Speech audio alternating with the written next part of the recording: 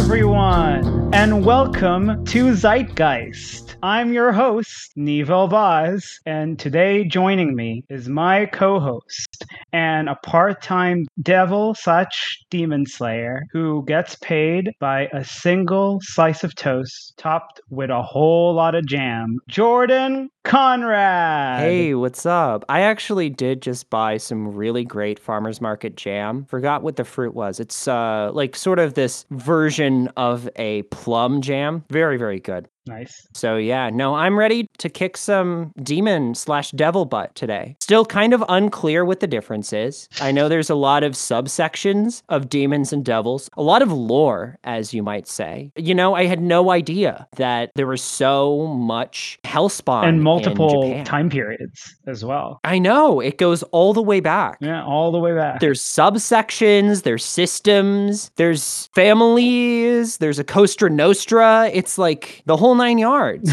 Obviously, this week is the highly anticipated episode covering anime, specifically Chainsaw Man and Demon Slayer. And let's start with Demon Slayer, Jordan. What did you think of Demon Slayer, actually? Oh, man. So it's hard to really quantify it in general terms because, of course, there are three kind of major sections, right? The first section I thought was really great. Actually, I have three kind of major parts from season one that made me think I was really going to get into this show, which was the final selection plot, which was kind of midway through the season. Really early on, I believe it was episode 3, there was this episode with a boulder that I felt really solidified the ethos of Demon Slayer in a unique way that I hadn't seen in any media, much less any anime. We kind of have an interesting collective history, but anyway, so also the introduction, I believe it was episode 7 of Muzan, I think really cemented my interest in the show. And I don't think my interest has gone away, but I do think that in the following 2 iterations, each time I feel like a little bit of something was lost. And I'm really interested in kind of getting into that because I don't think it's necessarily an easy answer of saying I loved it or I hated it. It's something a little bit more in between. I would say that season 3, if you guys are a fan of our podcast, you'll know that the first couple episodes, there were episodes of House of the Dragon, I should say, where I was completely out on it. And then in the end, I was like, I'm in. I think I'm in. This one, I think I fluctuate a little bit more because there are more strengths on an episode by episode basis, but there are also some much larger weak points, I think, in terms of tension and character and really theme that I was a little disappointed by. I'm not going to lie.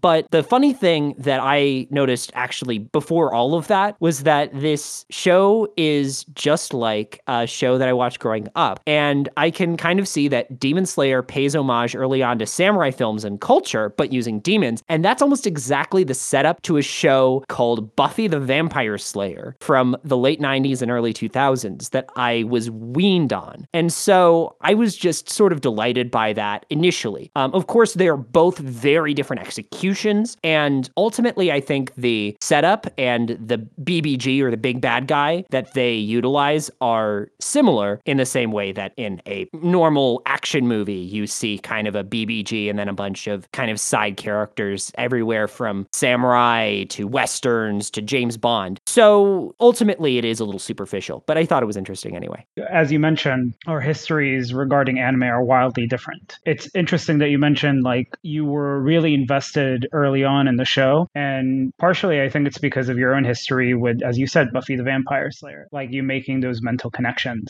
and stuff like that. For me, it's interesting because I'm going to call them the bugs that you dealt with in the later seasons are features for me, because to me they're just anime staples. They're just like the parts of like what makes anime as opposed to subverting sort of that genre or westernizing that genre or medium. I mean, part of my history is that I didn't necessarily have Cartoon Network or the Disney Channel when I was growing up. Those came much later in my life. What I had growing up in Thailand was Animax.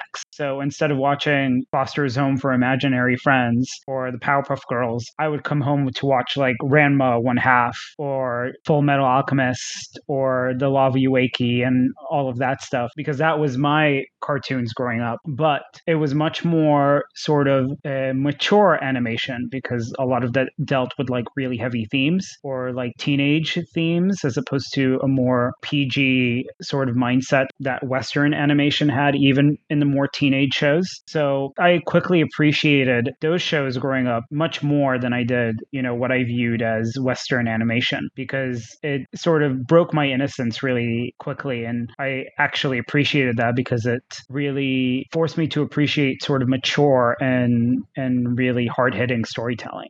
And the mature and brutal section is something that you still are drawn to today. And it's why I think you do get a lot more out of stuff like House of the Dragon. And I also think largely the popularity here in America is why something like Game of Thrones or The Boys can actually thrive. Yeah. Because you can sort of see in culture. It was in, I believe it was the 90s when you started to see imports. And still, it was very kind of fringe. It started to grow sort of in the same way that comic culture started to grow alongside the 21st century, where more and more people were getting involved in anime. Now, I think there's still a large section of America with people like me who grew up a little bit away from that, but nonetheless, I mean, we're not a monolith. So more and more and more people every single year are getting more and more into anime. And what's interesting too is that I feel like this came to a head back in 2020 when the entire world accepted and embraced the movie Demon Slayer, and it was Demon Slayer, the Mugen Train. I know there's a lot more to it. Oh, there's also a part of the Demon Slayer name that's in Japanese. But yeah, Mugen Train arc was shown as a film in 2020. And here in 2023, I watched it on Netflix as it appeared, which was as I believe a 6 or 7 part series. So I watched it in a little bit of a different formation. I really liked the stuff that they added for the TV show, which was, I believe, the first 2 episodes, which just feature the Flame Hashira. Rengaku, yeah. I thought he was the best. He actually won me over because in the first season, you really don't get a strong feeling of him the same way you get of some of the other characters, some of them still minor in the current 2-season run that they have. I'm actually kind of excited to see some of them. The guys with both guys, there are 2 dudes. One of them is a Demon Slayer. One of them is Hashira. They both have freaky looking eyes, and both of them are very interesting characters. And they remind me a lot of a certain trope of character that we saw predominantly in a show that introduced me into anime, which is a found love for both of us, Niv, which is Fate Stay Night. Do you want to talk about Fate Stay Night? Because you were the guy who first kind of introduced it to me. You explained it to me kind of in depth when we first met. The Fate Saga, me and the Fate Saga go real back. I watched the original Fate Stay Night. So I should mention, Fate Stay Night is, it never came from a manga or a comic book, a Japanese comic book like Demon Slayer did and Chainsaw Man did. Both Chainsaw Man and Demon Slayer come from a magazine in Japan called Weekly Shonen Jump, which is the most popular comic book magazine in Japan. It's similar to like Marvel magazine or DC Comics. But it would be like if DC put out like a compendium, right? Because it's a magazine. So you get all of these different stories, right? Yes, you get different stories, you get different sort of runs of stories, and you get sort of a chapter a week. It reminds me a lot of back in the 20th century, something like Analog, which created so many of the great sci-fi authors that we know of today. Well, also Charles Dickens operated that way. Most of his books, the way he released them was through chapters in a magazine. And so did Edgar Allan Poe. Like he did his short stories through different magazines. That's how storytelling was made back in the day, in parts. And Japan is one of the few countries in the world that still keeps that practice in terms of Japanese comic books or manga. But going back to Fate Stay Night, there's another way to sort of delve out these stories, which is a cross between a video game and a manga, and it's called visual novels. And visual novels are basically video games where you get to control the flow of the stories, sort of like a choose your own adventure sort of book, but virtual. Basically, Fate Stay Night operated at first as a visual novel, and then it got adapted to its first anime called Fate Stay Night. Fate. And I remember how I explained this to you. This was so long ago, but I remember we were in our dorm room and I was just trying to tell you like every Fate story is a different route. So basically it's 3 stories all together and the prologue is always the same, but depending on the choice that you make in the choose your own adventure, it takes you on a completely different adventure. And those 3 adventures are called Fate, Unlimited Blade Works, and Heaven's Feel. And I remember I used Arizona tea cans to show you what I meant on the table. Because each of them have a little bit of a different flavor to them. So it was actually a pretty apt metaphor. And I was like, see, they're all on the same level as each other, but they're all different from each other. So they have the same character. They also have sort of the same flow of story, but they take you on a wildly different adventure than the other ones do. And also the main love interest of each is different because that's sort of what leads the story. So I watched Fate Stay Night, or the original Fate adaptation, that first adaptation, which was not great. It was not a very well received adaptation back in Thailand. And I fell in love with the characters, some of which are still iconic today, like Saber. Well, Saber is King Arthur, right? Yeah. So basically, I know we're now just talking about Fate Stay Night. We'll tie it back.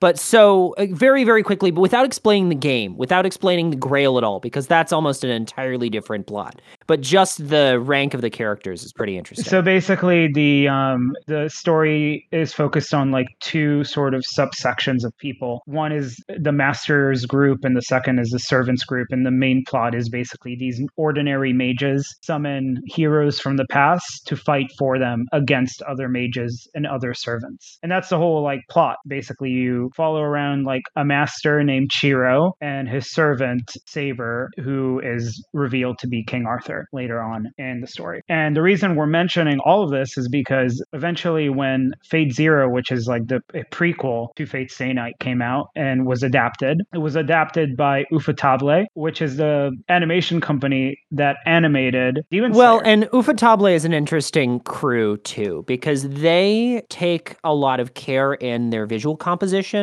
This is actually, I think, in its best form, especially for Fate, in their films, because the first 2 of their runs with the Fate series were both, well, first the prequel, which is called Fate Zero, and then one of the 3 Arizona cans, which was Unlimited Blade Works. And then the 3rd Arizona can, so to speak, was the movie series. And so Heaven's Feel ran as 3 movies as a trilogy. We watched all 3 of them together, and all 3 of them, I think, they all have a level of visual stylization that is really beautiful and really cinematic, and something that we really don't see in the Americas at all, because it utilizes the 3D form in a 2-dimensional style, which you see a little bit more and more. You see that with stuff like the Sony Pictures style of animation in Spider-Verse. There is a movie that came out late last year, Puss in Boots: The Last Wish, that utilizes some of that stylization well. I really did like that. Hopefully, maybe we can hang on that on a later episode. But nonetheless, I think that how do you say it? Ufotable? Ufotable. It's spelled UFO table. Yeah, but I have always called it Ufotable because one person told me it was Ufotable when I asked them. I love Ufotable. Me too. It's a crew that operates still more in that anime sphere. So it feels very anime. It looks very anime. Yeah. Even more than Demon Slayer, I think, which is, I think, more of a classic anime in the way it's written. It feels much more anime in Chainsaw Man, but I think that's a good thing. I mean, they both feel that way to you, and I think that's really interesting because they're more mainstream. They were both part of the circulation of weekly Shonen Jump. So Shonen in particular is like what I would call the mainstream genre of Japanese manga. So there are different types like shoujo, which is romance, seinen, which is young adult. Shonen is known for it's PG, it's for boys, it's action or sport oriented. And things like Dragon Ball, Naruto, Bleach, One Piece, all of them are classic shonen manga, and they all belong to Weekly Shonen Jump as well. And it's ironic because I think this is the first time, because Fate is not that. If anything, Fate is like a seinen sort of storyline because it deals with much more adult themes, even though like Demon Slayer and Chainsaw Man, I feel, deal with really big adult themes themselves. Well, they're both deeply themic in different ways, but I think I would say that, and for anyone listening who has watched Fate, you know, but I don't know if very many Americans have. It's a story that really has a psychological core and has an interesting quandary in regard to ethics, which I want to tie back to Demon Slayer in a moment or two. But that is sort of my baseline when it comes to what I expect with anime, because that is one of only 2 anime I've seen up to this point, both shown to me, well, actually 3 technically. 2 of them shown to me by you, Niv, and the other one is called Steins Gate, which is also deeply non-shonen. It's much more in the same line of what we would think of as science fiction. But that's all I'll say about Steins Gate for now. I do want to get into the stories that Demon Slayer tells, because it's, as you said, pretty mainstream, pretty shonen adjacent, and has its own kind of timbre, which ultimately I think is a good thing and really interesting. You also mentioned that in 2020, Demon Slayer made a really big splash. Demon Slayer, the movie, the Mugen Train, basically the storyline it covered, became the most gross movie in the world in 2020, partially because of the pandemic. They still managed to make the most money, and they ran a theatrical run, and I think just the fact that they got people to sit their butts in theaters in the middle of a pandemic is pretty impressive. I mean, it's something that Christopher Nolan couldn't do in 2020. Yeah. So it beat out Tenet. I think that is a high enough bar. And also, considering it's an interesting story. To me, kind of the central character of the Mugen Train arc is tied between our normal hero, Tanjiro, and Rengoku, the Hashira. No, so a Hashira is someone, can you do some kind of basic translation for me? Because I know all of this in the terms of what the story tells me, but in terms of like real life, I of course know geishas, which play a large part in the 3rd saga, but I think that's also because we in America know a little bit about geishas. We've made media about geishas. We don't really have any media that I know of about this. It's because it's directly tied to anime tropes as opposed to historical context. So in anime, at least in shonen anime, there's always these hierarchies or organizations, whether they be good or evil, especially in like these mainstream shonen manga or shows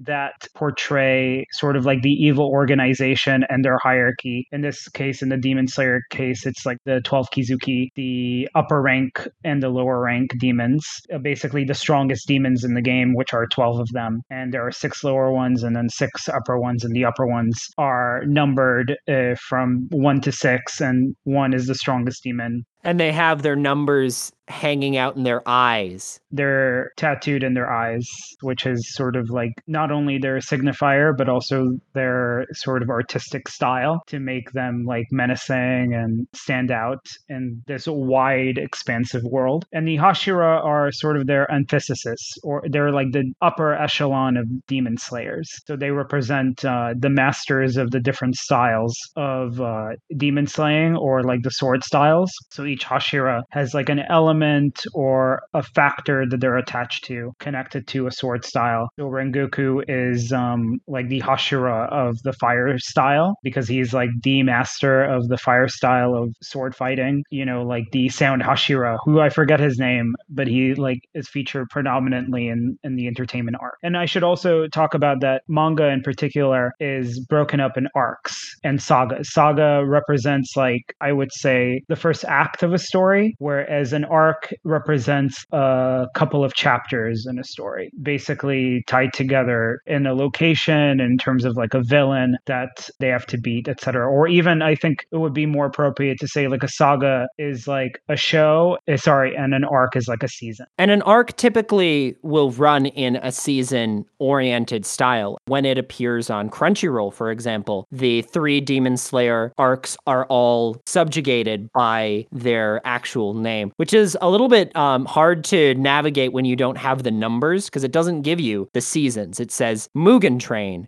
and Entertainment Arc. And that's the thing. Like Jordan said, 3 seasons. It's not 3 seasons. It's 2 seasons. The first season of Demon Slayer, and then the second season has 2 cores. It features 2 arcs. The first half of the second season appeared on Netflix alone, and so I watched it as sort of a second season, then I clicked over to the 3rd season. But I think think it will eventually be that they'll fold in the second half of the second season into that same timeline. And so it's just semantics, really. The two arcs are kind of crunched together. And so it's interesting. I also think that that is also a reason why I was, I felt a little distasteful, was I felt like one of my critiques for the second half of season 2 is that it could have been 7 episodes. But that said, I do want to talk quickly about Rengoku, because I feel like he is an interesting part of the second arc. We get the Mugen Train arc, right? And as I mentioned, that has Rengoku, who is the more sort of heroic, I think he's sort of the platonic ideal of what makes a Hashira, or, you know, a Demon Slayer core in general, or a core member, I should say. And then you have the younger but central character of Tanjiro. And Tanjiro's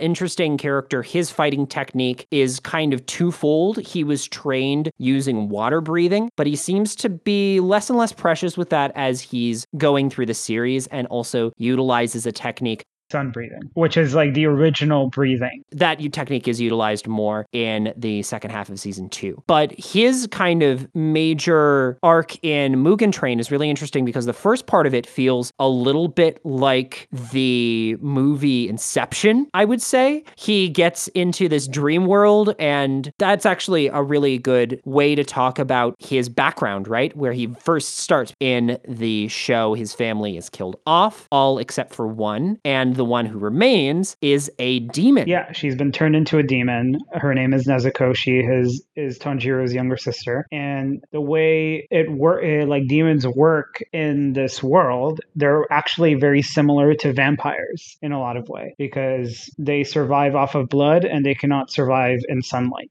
And it's really interesting because Tanjiro tries, like, his main purpose, his want, as we've discussed in previous episodes, like his driving motivation is to find a cure for his sister. So not only is he joining like the Demon Slayer cores to have the best chance to find a cure for his sister, he also needs to convince them not to kill his sister, and he constantly needs to protect her from sunlight and from other demons in this little box that he carries around on his back. And to me, that is the primary kind of tension that I think at its best exploits in unique and interesting ways. And particularly in Mugen Train, I feel like while it departs from that a little bit, which I do have to ding it on, it does have some interesting quandaries about what makes a demon, which was also explored at the very end of season 1, which I thought was fantastic. The Hashira is sort of the emotional core of whatever story takes place, right? So when you have the characters in the end of season 1 who are actively going after Nezuko, you have that as one aspect, which is kind of testing and questioning and sort of validation. In some ways, Nezuko is a proxy for the validation of Tanjiro himself, because they are somewhat interconnected as siblings. And I feel like in the case of the train, you have sort of the sense of honor and the sense of right and wrong and sort of like ethics that you get into a little bit. Let's talk about Muzan too, who's like creator of all these demons. He's like the original demon. He's dressed like Michael Jackson. He has like the smooth criminal hat and that gangster vest, and the way he appears in the show, basically Tanjiro just goes into this random city and he senses a demon, and then he sees like the demon Muzan just masquerading as a human being with like a family and a child and everything, and that's how he sort of operates. He is like the demon king or whatever. And the reason for me he's interesting is like he has also a very strong motivation, which is to overcome the sun, because he ultimately he only fears the power of the sun to kill him. So he created a bunch of demons to essentially serve as like scouts to find like a cure to the disease he views as, which is the sun. Right, and that's this blue lily that he's searching for. A blue spider lily. Yeah, I think he's a really engaging and interesting character. And that said, not all of the 12 echelon really do it in the same way. In fact, I think some of the non-12 characters that they have incorporated are equally interesting demons. demons. Yeah. I think all of the demons, to me, are pretty equal. Some of them that are supposedly more powerful are whatever. At the end of the day, I think it matters most about how these characters are portrayed and how they make themselves known through the story and how they sort of conduct themselves. I think that's really what makes these upper echelon demons really stand out. The way in which their honor system runs, or lack of honor system. I think what makes Demon Slayer especially special in terms of its writing, we should also mention like the author Koihiro Gudakage. The way he writes his villains is almost second to none, and I feel like that's what made Demon Slayer and Chainsaw Man part of like this new wave of shonen that's a little bit more darker, but a little even more human, and its exploration of like what makes a villain, or a monster. Because the author consistently reminds the audience that these demons were once human beings. Because, they're not just these monsters that came from the ground or anything. They're humans that fully accepted the ability to become demons because they lived in incredible hardships. They lived very, very bad lives. Yeah, and the corruption of the hearts is an important and essential part of every arc. Yeah, and that's the thing. Like, multiple times, like, the Hashira are also poised with this question of, like, hey, do you want to become a demon? Like, you can live forever. All you need to do is avoid the sun and drink a bunch of innocent blood, but you will live forever. You will fight forever. You will become stronger. You won't have to be afraid of death ever again, and you won't have to be afraid of anything. That's a very attractive offer to have if your life is hell, like most of these characters' lives are. But Tengen, so he's, I think, the emotional center point of the Entertainment District arc, which I do want to get into here. He is first shown, his introduction is, I think, equal to that of the Hashira Rengoku in the way that it immediately shows what he is about. With Rengoku, he is talking to these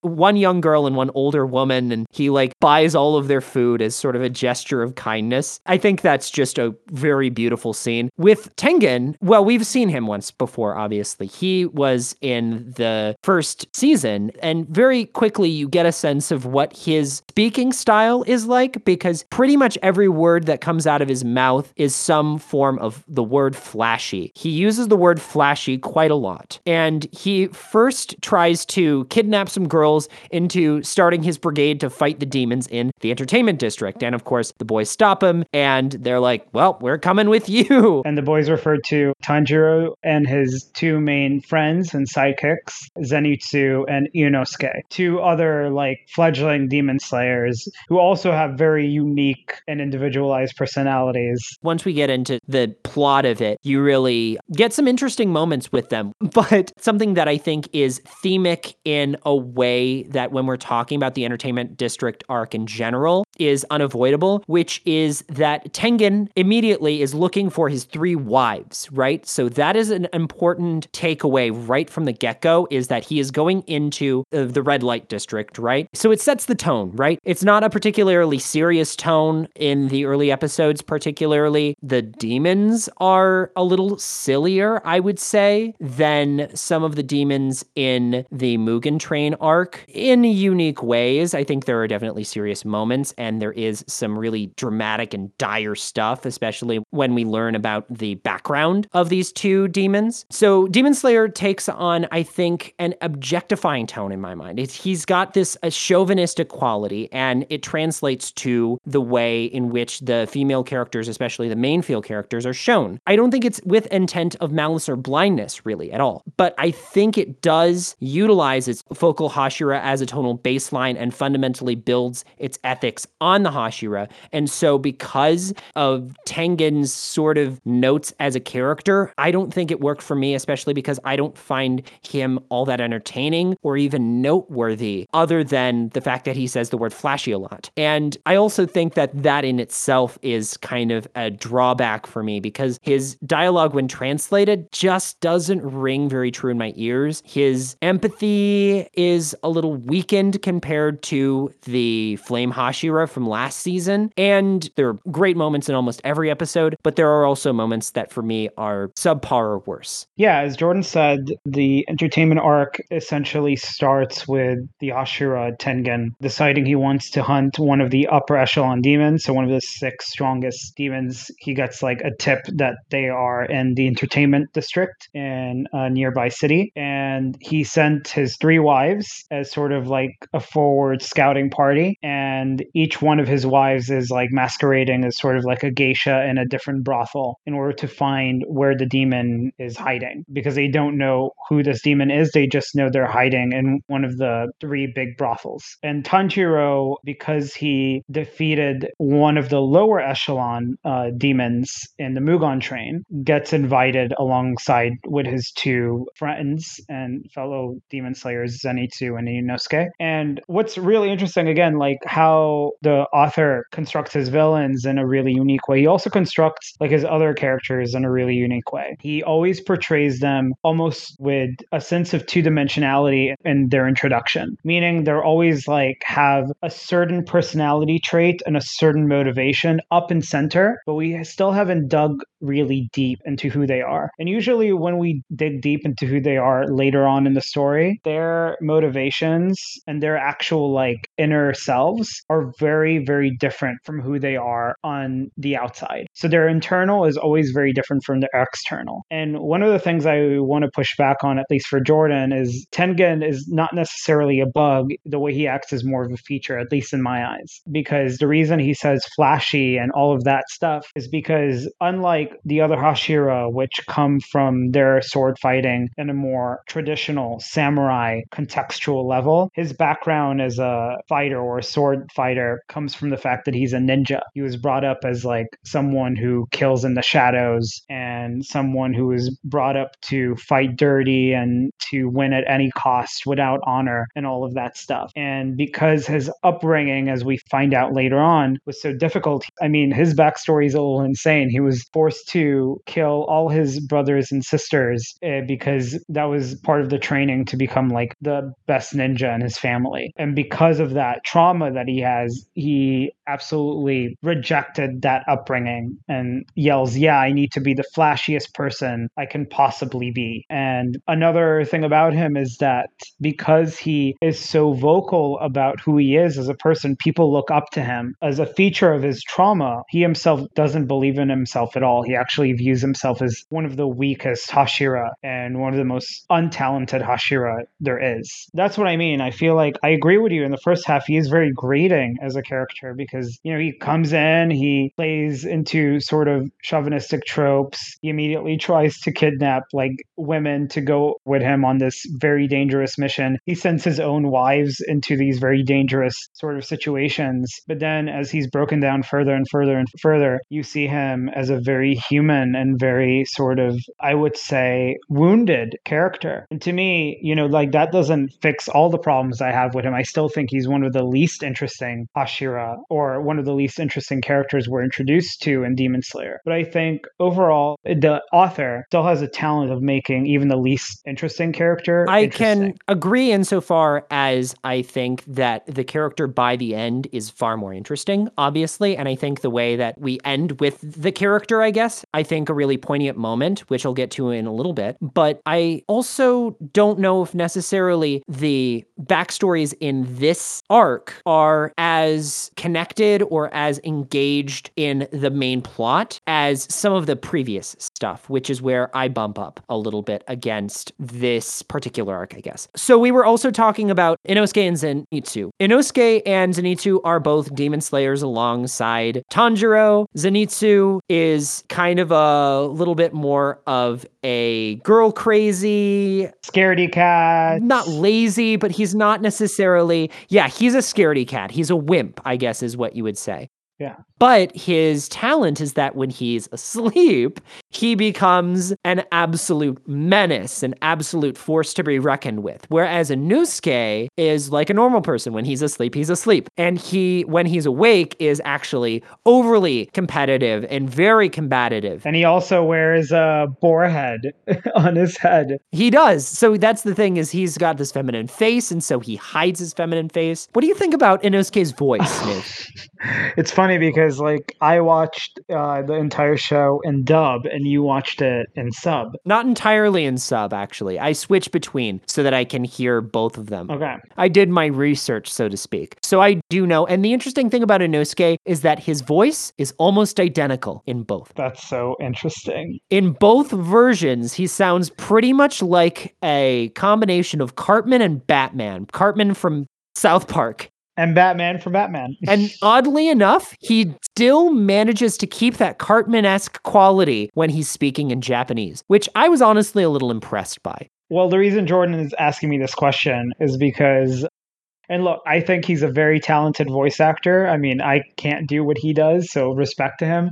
But he is voiced by Bryce Peppenbrook, who also voices Shiro Emiya, the main character in the Fate series, and specifically in Unlimited Blade Works and Heaven's Feel. And to me, his voice is so grating. Every time I listen to his voice, it's so annoying. So I can't stand any time like his voice actor appears in a show that I'm watching. I second that. I think he's got a lot of talent behind him. I think he is very emotive, and obviously very versatile. You wouldn't know that it was the same actor, but I do think there is something about that timbre of voice that can be a little bit difficult to stomach. So I get you there. But I think what makes this work as opposed to Fate, like I think Shiro was supposed to, we're supposed to get behind him. He's the main character, and it's hard to get behind him when Bryce Peppenbrook voices him. But Ionosuke is not a character that we necessarily need to get behind. It's Tanjiro we need to get behind. And he's brilliantly voiced by, at least in the dub version, by Zach Agler. And see, I like him even better in the original Japanese, which is why I've tended to go towards that. Because the Japanese voice actor, who I do not have the name of and probably couldn't pronounce if I did, was absolutely incredible. Natsuke Hane is the voice actor, or is the Seiyu. You say Seiyu in Jet. So early on, we get these three going after, as you mentioned, the wives, right? Yeah. So that's sort of the impetus of the plot. And this is kind of my first critique, is that I feel like the wives are a motivation point. They're an engine for the story, but they don't end up paying off for me in any meaningful way. And it's actually really hard for me to keep track of all the wives when there are other people that they also start to introduce, especially in episode 2 of this arc. There's just so many characters and so much going on because each of these men disguise themselves as women to fit into the red light entertainment district. And so you have these three, and they all have their own arcs and they all have their own plots. And then there's also the wives you have to keep track of. Plus you have Tengen and his own story going on, although his is a little more muted in these episodes. And so I also do want to point out that while the story has a lot of good poignancy when it is based in heart and based in emotion and based in ethics, there's also a lot of this show, which I also can't really knock because I think they managed to do better, and not better, but more to my sensibility as an American and to a Western sense in terms of comedy. I think their comedy is grounded in situations and translates really, really, really well. And when I have, many quandaries about my own Western sensibilities, I do want to really stake that this show does a great job of balancing comedy and drama. Yeah, I feel like both Demon Slayer and Chainsaw Man are more subversions of the classic mainstream anime tropes, or at least they try to be. They're trying to move away from it, which is why I call them sort of the new wave shonen. But yeah, to me, the show, like that specific arc was interesting to me in the beginning and at the end, actually. I enjoyed it in the beginning because I enjoyed how distinctive each brothel was. Because, as you said, the three main characters, Zenitsu, Tanjiro, and Ionosuke, each sort of spy and cross-dress as women to spy on these different brothels, and each brothel has like a different identity to it, and each character finds themselves in their own sort of hijinks while Tengen is doing whatever he wants individually. But then it's the middle that was grating for me as an audience member, because that's like the part where, they discover who the demon is in one of the brothels, and then it takes a really long time for all the characters to converge on one another to fight this demon. But the demon is great. The demon is Daki. She is the highest paid sort of geisha in one of the brothels, and the reason she's a great character is because she's the highest paid geisha in one of the brothels. She feels like she has the right to abuse all the other geishas in the brothel. Yeah, including the house mother, which was just, I think, to me as a Westerner, also an additional confusion. In these early episodes, I was often having to sort of like rewatch, and it was lucky that I was able to go back and sort of litigate a lot of this, because at first I was like, is she the house mother? Is the demon the house mother? And I was like, no, that doesn't make sense. And she's the geisha, and she does, say to her house mother right before she backhands her, she's like, I make all your money, old lady, get out of here. But, and so this early section, because there's so many different plots, it's this rodeo of a lot of different stuff and a lot of different tones and a lot of different ideas, and not all of them involve demons. And so I sort of am there. And honestly, I think when you get deeper into it, similar to you, I start to sort of, I get disengaged. It's not that I'm confused anymore. It's that I'm sort of on the back seat, and I'm like, okay, I know what's going to happen now, as you do. When is it gonna happen? But that's the thing. Even then, when it did happen, and I mean, starting from, I think it was like episode 7, I think like episode 7 and episode 8 both have great plot twists to them, which restart the engine of this particular arc, and the first one has to do with like Nezuko, because Nezuko again is on Tanjiro's backpack. She's constantly part of the story, but she has like a major moment in the arc herself where she actually gets to do something, which is a great moment in my opinion. And then the out of nowhere plot twist that comes into play, the really dangerous and really insane plot twist. And if you want to learn about that plot twist, we're going to turn on a little bit of music for you guys and get back to our spoiler-filled conversation of the second half of this arc. So if you haven't caught up yet, I know it did just drop on Netflix. Feel free to watch, and we will talk all about Daki and her secrets right after this. All right, we're back, and now we are going to delve into our spoiler section. So, last warning, guys, if you don't want to be spoiled. Even though this, for those who watch this show on Crunchyroll, this has already been out since like January of 2022. Part of the reason we wanted to cover this show now is because the Sword Village arc, which is season 3 of Demon Slayer, is coming out in March. So we thought it was like a great time to sort of cover this show. Especially because this specific arc and what we're going to talk about broke the internet last year. So it felt like high time that we talked about it now. Yeah, I'll tell you, I believe there was a audio of Tanjiro from this season on TikTok. Yeah, I believe it. So yeah, like we talked about like 2 major turning points in the entertainment arc section of the season. And one of them was, again, had to do with Nezuko. So laying it out, as I said in the beginning, they're searching for the demon, which is Daki, who is like this highest earning geisha in one of the brothels. And in the second section of the arc, they find her and all the demon slayers converge on her. And they converge on her very slowly. Like if I remember correctly, the first one who encounters her it's Zenitsu, right? Well, Zenitsu finds her. Yeah, he finds her. He doesn't really fight her much. Yeah. Because Tanjiro gets to sort of break open that seal. But Zenitsu is the one who is in that same area.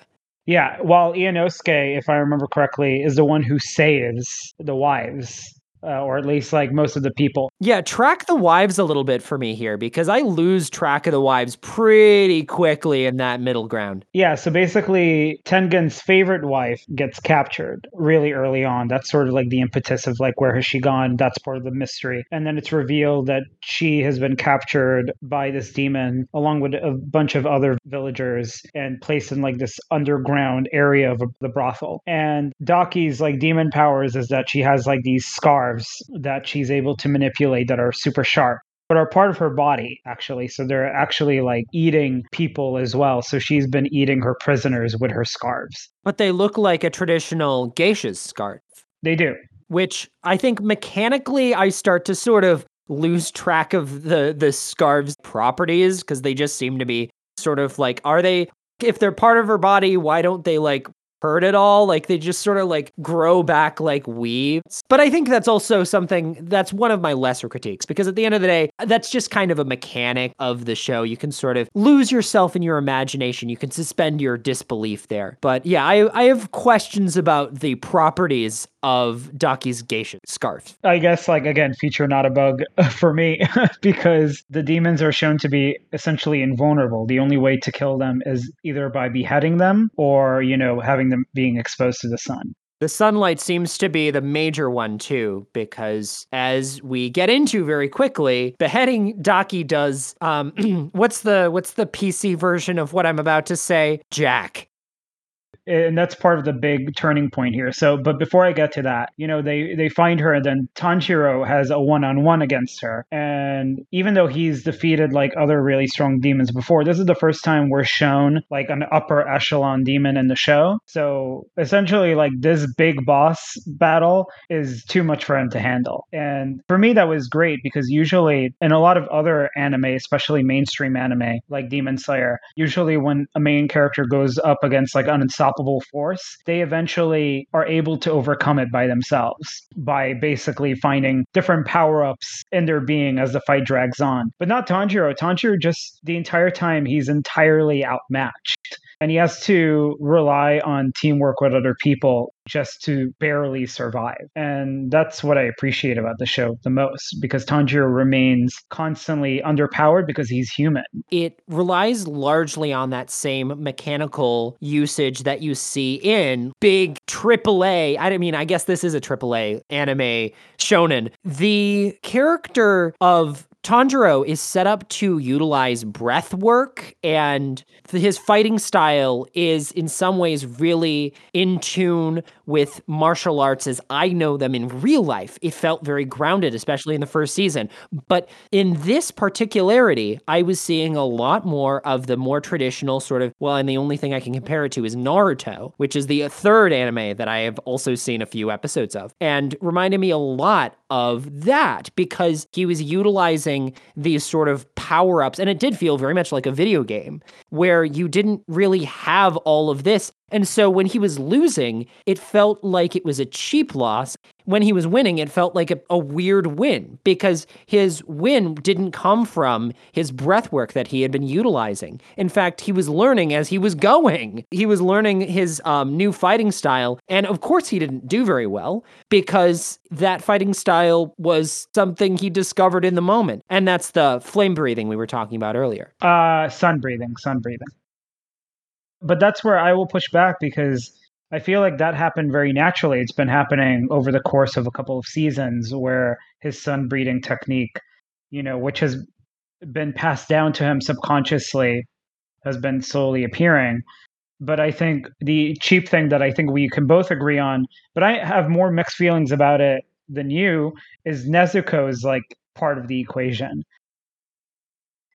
Where she gets like super powered up as a demon and then kicks Daki's butt. So this is a turn of events that is something that I kind of have little patience for in anime, which is the breasted boobly style of anime culture. Something that is well liked in a lot of areas, and I think is also tonally in line with, as I was saying earlier, the chauvinistic tone of the Hashira. That's sort of the emotional center point. And that comes to a head when Nezuko magically grows up, which is I'm saying this in sort of like in a way that makes it sound like I don't like it at all. I think there's something to like here. There's a lot that's really interesting. She goes from being sort of obsequious to having a little bit more bite to her. And that's really cool. But I could go without the breasts, especially because it doesn't seem to be something they're really fully committing to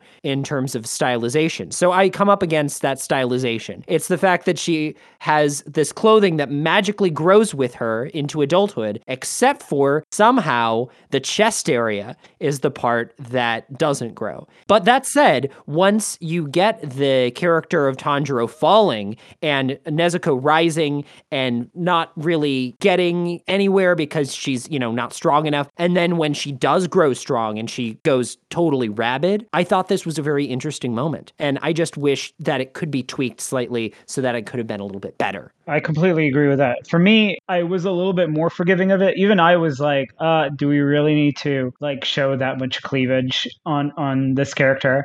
But to me, I was just trying to be like, well, maybe, because when Nezuko is an interesting character is in terms of body proportion and everything, because she shifts from being really, really small to really, really big, depending on her emotionality. If she's angry, she matures really quickly. But when she's in a calm state or in a scared state, she's like this short little chibi. We call it chibi in Japanese, small little cute person. And to me, I was just like, no, her clothes don't magically grow with her. I think it's just she's outgrown the clothes she was given. And that's why the proportions of her body are now different. The clothes don't grow, but they do. It doesn't correlate. So that's my thing, is if you want to commit. That's what I'm saying. They don't fully commit. Yeah, if you want to make the shirt tiny, then make it tiny. No, I agree. I think we're saying the same thing. But yeah, so Nezuko's actual fighting moment. Talk to me about that. I think it's a really powerful moment in the show regardless, because the entire time, as we talked about, the main motivation, the main driving force in this entire story is that Tanjiro is protecting his sister from the outside world, whether it be the sun, the demons, the fellow Hashira, and hopefully to find a cure as well. And to find a cure. And the entire time he's the one defending her because she's the only family he has left in the entire world, and the entire time she doesn't talk because she is a demon at this point. While most demons can talk, she can't because she hasn't fully committed to being a demon. So she's in this weird space as a being because she can't actively communicate with other people, and she's denying herself from eating other people because she does not want to become fully a demon. To me, her lack of talking is just because she usually has a piece of wood or some sort of bar that remains permanently in her mouth and sort of biting down. It's helping her not devour people because she's still very much like a rabid dog. She can turn into a rabid dog really easily under the right conditions, which is what happens. Right, and this is the condition. Because previously, a noted point is that we had a situation just like this before in one of the earlier episodes, but because she was at a level head, not necessarily super level, but she wasn't protecting her brother, she wasn't going rabid. But this moment transitioned her into a new level of being. Now, I also think that this brings me to another point, which is the pacing. This episode is just all about that. There's not a whole lot else. There's a few little subpoints, stuff with the wives in these episodes, the episode before and the episode after. But in terms of the character of Nezuko is herself, a lot of it is her going rabid and then her brother trying to calm them down. And that takes up a lot of screen time. And I'll tell you, I think we could have done with that getting folded into another episode. I think that chapter could easily have been a little shorter in execution. But I will push back. I think it was actually better paced than a lot of the other episodes in that season, purely because it was broken down in two really interesting ways, which affected the audience emotionally. I wonder if you felt the same way as I did. Because in that first half of the episode where she's kicking Daki's butt, I'm like, yeah, do it, win, kick her butt. But then in that second half where she's absolutely like destroying like houses and buildings with people in it and people are getting hurt, all of a sudden you're like, no, this is not good, because Nezuko is losing herself to becoming a demon because of her love for her brother. I want to bring it to the other end, which is starting to talk about Daki a little bit and her turn of events, which is that was the first moment and the only moment with Daki where I was super connected, because I felt like these two characters were equals and one of them was a character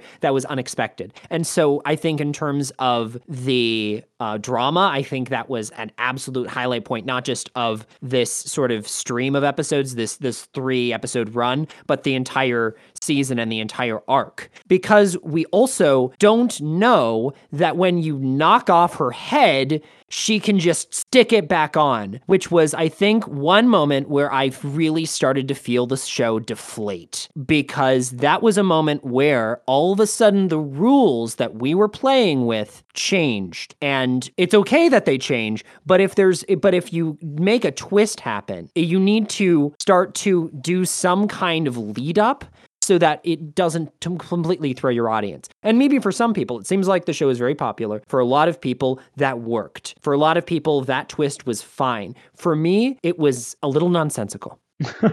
For me, I thought it was actually brilliant, but it also plays into that trope. But before we get to that, I really want to talk about what you just said of how they played on an equal playing field, because Daki was the entire time was shown as like this monster, right? Not just as a monster of a demon of like hurting, people with her demon powers, but actively like being a monster as in her geisha persona, the way she tortured and abused people. But when she was fighting Nezuko and losing, she shrinked into being like this scared little girl, because she felt like all of a sudden she was losing and she had no control over the situation. So effectively she saw it as like bullying, which was a perfect sort of segue and lead up to the stronger twist of this arc and her relationship to the actual monster in this arc, which is her brother. Basically, when she loses to Nezuko, another brilliant moment is the only way Tanjiro can calm Nezuko down is by humming like a song their mom used to hum to them. So basically, the memory of their mother is what calms Nezuko down back into a more human, calm state. But then Tengen comes out of nowhere and chops off Daki's head, and Daki's like, no, how could you do this? It's not fair. I shouldn't have lost. I'm like one of the 12 Kizuki. And he's like, you're not one of the upper 6. You're really weak. And then she starts whining and crying, and she yells at for her brother, and her brother literally grows out of her. And that was like the scariest moment where, this absolute monster of a being just grew out of her. But in a way that made a lot of human sense. Because when you really think about it, it's basically like a little girl crying out for her brother to protect her, which is not that different from how Nezuko and Tanjiro's relationship operates either. And we'll get to that soon. But to me, the reason that worked is because even though there was no lead up, as Jordan said, one of the reasons these demons are on the upper 6, or at least I know this, and Jordan doesn't know this, is because, like they're just super, super strong. And at least in Daki and her brother Gyotaro's like situation, they have found a way to avoid the sort of fatality that is getting beheaded by finding like a loophole to it, which is connecting their heads to each other. Their bodies are, well, effectively, she utilizes his power as a demon or whatever, and she's able to remain stationary despite the fact that she's headless. But the fact of the matter that we watched this demon for, multiple episodes fight against Tanjiro, you sort of get a sense, well, and for me, my patience dims pretty quickly once people start bringing out swords and fists, and I call it kicky punchy. I don't like my media to be too kicky punchy. And scarves. or Scarfy for that matter. And I think that this run all the way to the very end is really pretty Scarfy. You get just way too much back and forth, way too much fighting. And the fighting is, I think, sometimes just a little bit not as deeply connected as it could be, because it's a use of not necessarily skill, but endurance. That to me makes it less dramatic. And that's one major point that I feel like takes a really long time to lead up to. Once the drama gets back again, I think you and I will probably both agree. I suspect that one of your favorite parts of the latter episodes is one of my favorite parts, which is once you get Gyutaro and the last remaining person standing, Tanjiro, you get something that's really interesting and really cool. And the seduction of Tanjiro, which you mentioned kind of before, which is in Mugen Train, the same kind of conversation happens. Do you want to become a demon? Those last 3 episodes broke the internet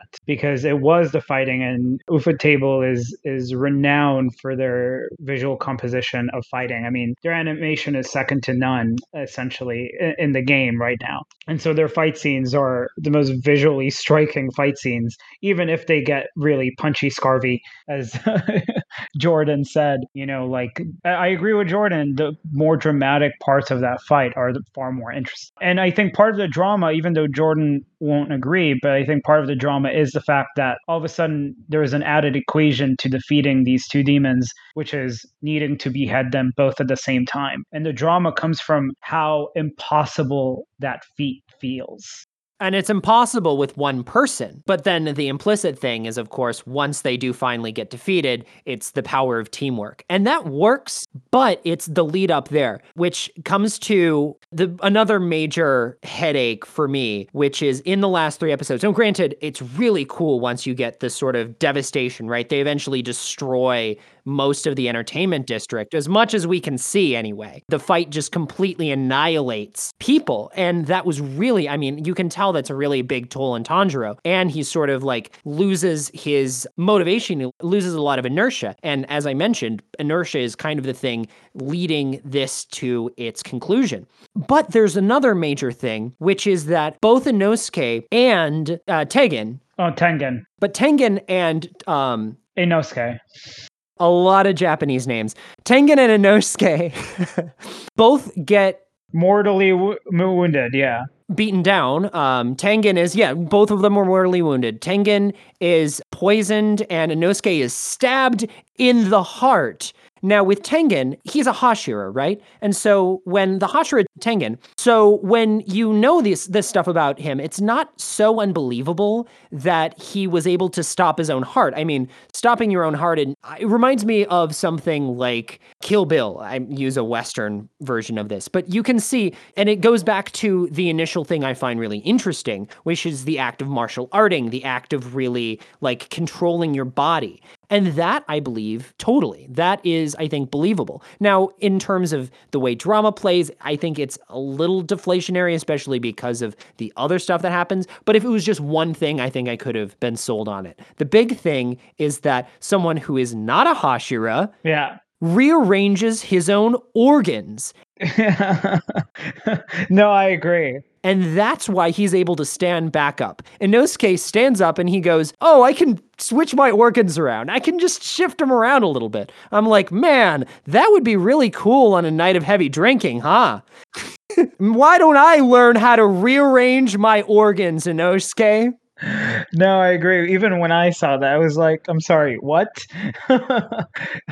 Jordan, you mentioned it being an endurance fight, and nice part of that drama is that's Gyotaro's like power as a demon. Like, you get stabbed by him and he poisons you. And that poison is really devastating. And we see its marks all over both Tengen's and Inosuke's bodies by the way they're affected by it. And even Tanjiro later on. But so when Inosuke also rises and is like, yeah, I grew up in the harsh mountainside. Of course, I'm immune to poison. I believe that more. I was like, okay, that's still a stretch, but I still believe it. But to compare to moving your own organs, which he has never mentioned ever before. Like in anime, your sense of disbelief can be stretched really, really far, but it needs to be built up. And in here, it just wasn't. I think the author, in one of the rare moments where he was like blocked or like and stuck in a corner, he was just like, well, in order to drive up tension and drama, I need to do this. And I guess I can come up with something on the fly. And that to me all deflated. That to me was a rare moment where I deflated. But again, the next episode, it brought me back. So it feels almost like a nitpick where I'm just like, whatever. Anime being anime. I have a lot less patience for it. And I think in that, compared with everything else, it's a lot more major.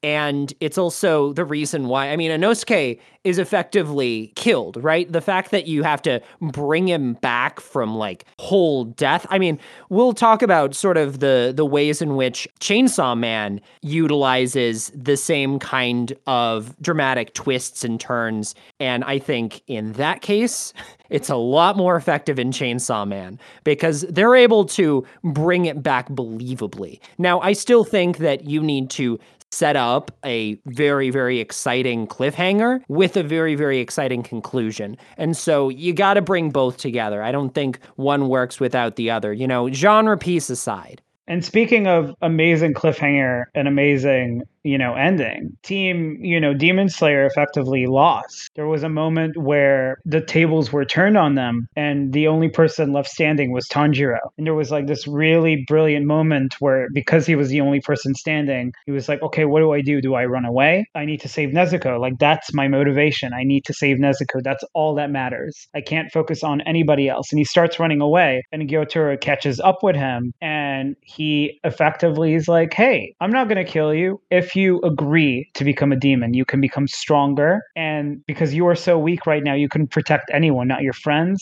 not your Hashira dude, and not, your sister. But if you become a demon, you can protect her. That's what makes Tanjiro such a brilliant and amazing character. Because as I said, everybody else who's become a demon was also very much given that choice. They were also in a very low spot in their life. And they were seduced by this choice. Tanjiro, on the other end of that, doesn't get seduced by that choice. He overcomes that seduction and fights back. He knows the stakes of it because the last time we saw that happen was with the Flame Hashira, and he was immediately after that, he was killed. I think the top and the bottom of this, to me, are the highlight points, and I'll get to that in more of our wrap-up in a second, but the way in which it begins with that really highlights sort of the emotional center point of what it means to lose. Yeah, so he starts the season going to Rengoku's father and telling him the bad news, telling him that the Flame Hashira is dead.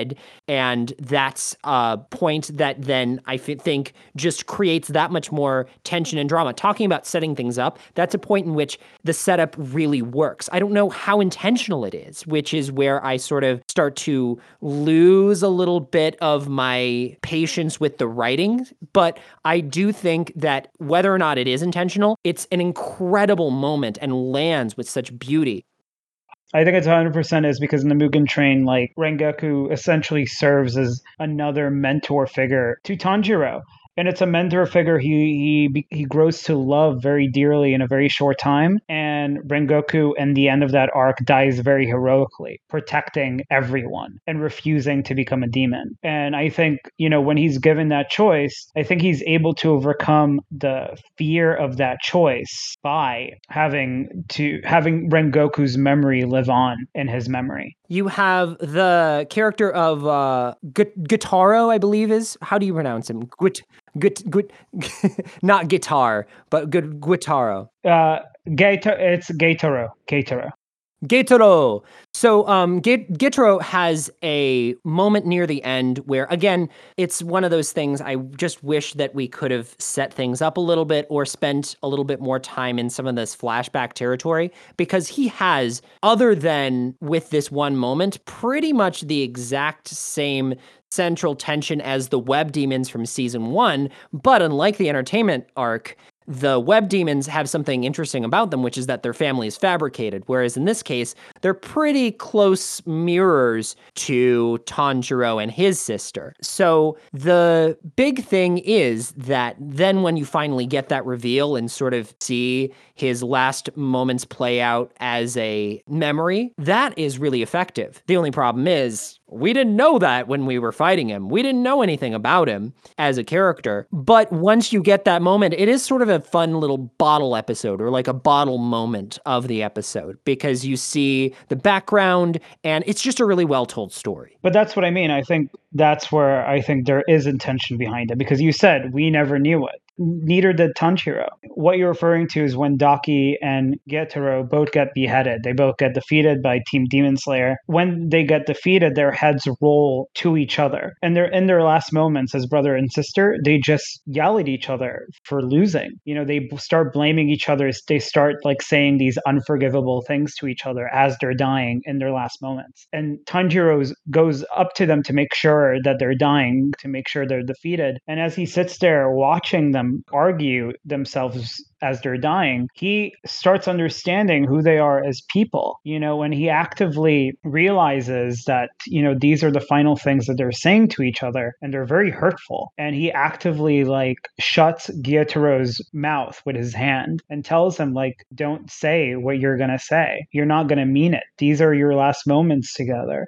Just love each other. That's his like thing that he's trying to pass on to both of them, you know, and then that leads into sort of like this bottle episode of their past, because it's like this perfect entryway of like how they came to sort of love each other as brother and sister and who they were as humans before they fell into becoming demons, which is tragic. Talk about hardship. I mean, the Gitoro, he has a lot of trauma, you know, his trauma is perhaps the greatest we've seen yet in the show. And it's really compelling. And similarly, his sister is someone who reflects very much her demon self. But it's one of those matters of tension where if you know what's going on inside a person, you can imbue that with their actions and you can follow that thread a little bit deeper. And so including that at the very end, I found to be a little bit confounding. Well, it's interesting because when I rewatched it, I just felt worse for them because a lot of things that you didn't get from the first watch, you get in the second watch. Like when Getaro is arguing with Tengen about like,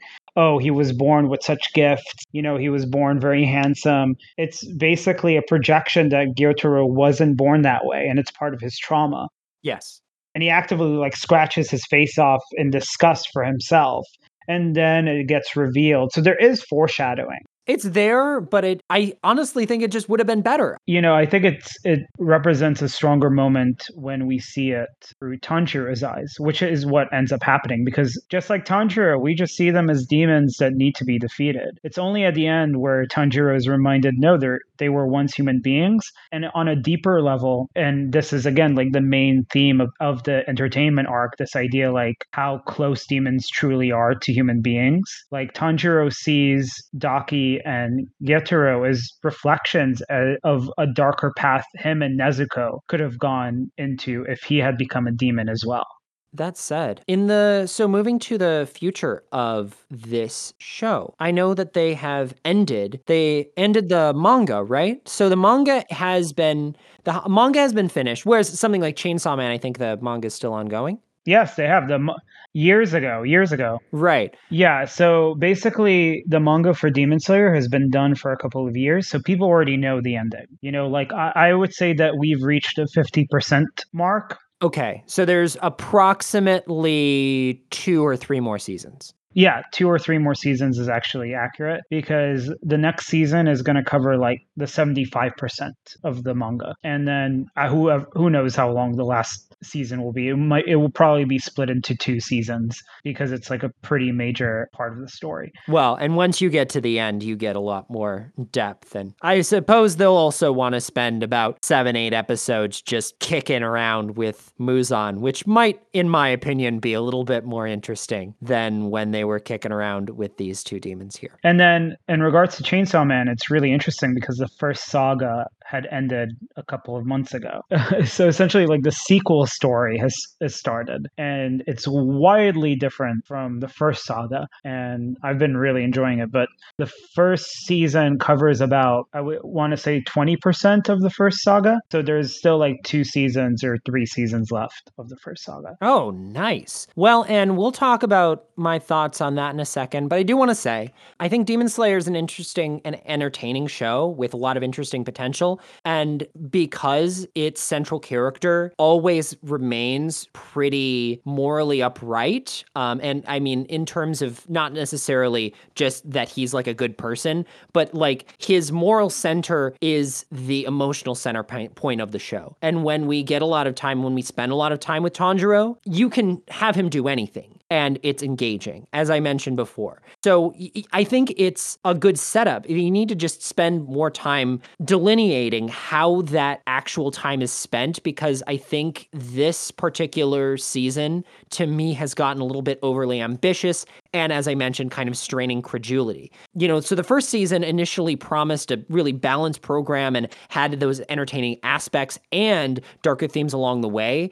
But this most recent season moves a little bit away from that grounded use of breathing, as I mentioned. And so the show and its creators, I feel like, might be diverging out of a show that I'm interested in seeing. So my sort of moment of whether or not I step away really depends on whether or not they're able to emotionally ground those characters in a lot of the stuff I saw in the earlier episodes. But I also can see a world where they move more into the world of Naruto and maybe start going into this like cheap melodrama, especially in the later seasons of a more typical style of show from this sort of world. You get into romance plots, right? That's often very typical. I couldn't really see that for Tanjiro and what grounds him in this show. And so that kind of stuff, not knowing anything about it, that said, to me, just watching the show as is without any idea on the source material, that's where I stand.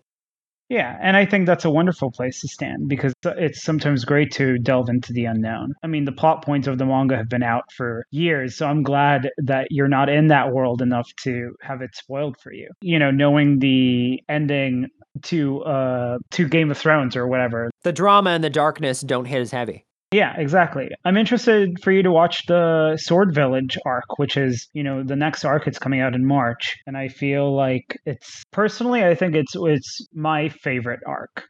And fortunately or unfortunately, I think that there is a very good chance that it is going to be an improvement on this. But it being your favorite, honestly, based off of sort of the alignment of how this show has run, I could definitely see, based off of your taste, it moving into a darker place, which is typically where you stand. I can see that actually working in the show's benefit, because as of now, I think the characters are starting to stagnate, and I think the lack of drama is what's holding it back. And if it's trying to plunge itself kind of neck deep in that, I can definitely see it being more palatable. That said, talk about delving into darkness. We are going to be talking about Chainsaw Man, but right after I play you the song that starts Chainsaw Man off.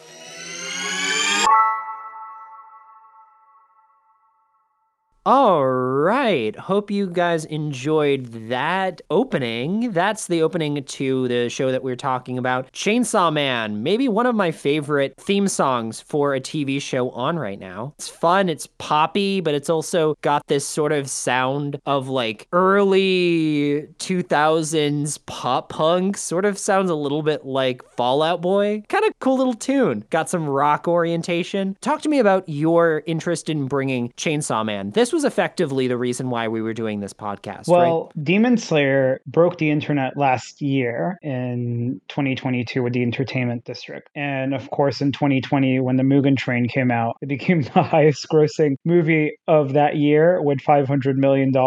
And it became the highest grossing anime film and the highest grossing film from Japan ever. So that very much represented like the zeitgeist in anime for the past 3 years. But Chainsaw Man has always been the other side of that zeitgeist. Because that's why I've been referring to both Demon Slayer and Chainsaw Man as new wave shonen anime, or like stories specifically, like manga and anime together, because those two specific art pieces focus on more darker and thematic subversions of actual what I call golden age shonen, which is Naruto, Bleach, and One Piece. Basically, it has evolved from that into something that's more grounded storytelling and subversions of previous tropes that have made shonen into what it is. And so Chainsaw in particular was, as I said, the other part of that spectrum. So when it was announced that an anime adaptation of it was happening after the first saga had finished in its manga form, the whole world was really excited about it. I mean, I didn't know what Chainsaw Man was until I saw myself bombarded on like Instagram and on specifically IGN and CNN about Chainsaw Man. And then I was like, okay, I have to research and look at the show.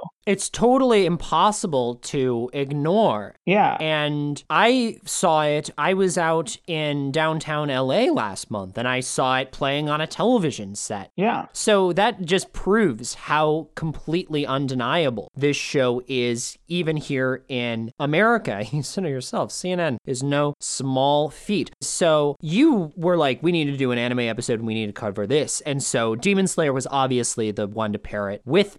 Now that I've seen Demon Slayer, I see these characters in window decals and just everywhere. But someone I imagine will likely be on these decals and t-shirts and bandanas very soon is our main character for Chainsaw Man, the Chainsaw Man, Denji. So this is kind of an interesting little diversion. So while in another comparison point, Demon Slayer has demons, this one has devils, which is a distinct and different mode, but I imagine not wholly dissimilar. No, demons and Demon Slayer are basically human beings who have been turned to demons by other demons or Muzan himself, whereas devils represent various fears of death that personified. And basically, so there is like a fear of guns, and depending on how worldwide that fear is, that devil representing the guns will be infinitely stronger. Whereas like a devil representing, I don't know, the fear of flies would be much weaker than, let's say, the gun devil. And the job of devil hunters in this world is to hunt them down because they are like a nuisance to humanity at large, because they represent something that is viewed as like an old age problem. This age, this fictional age found in Chainsaw Man is a lot of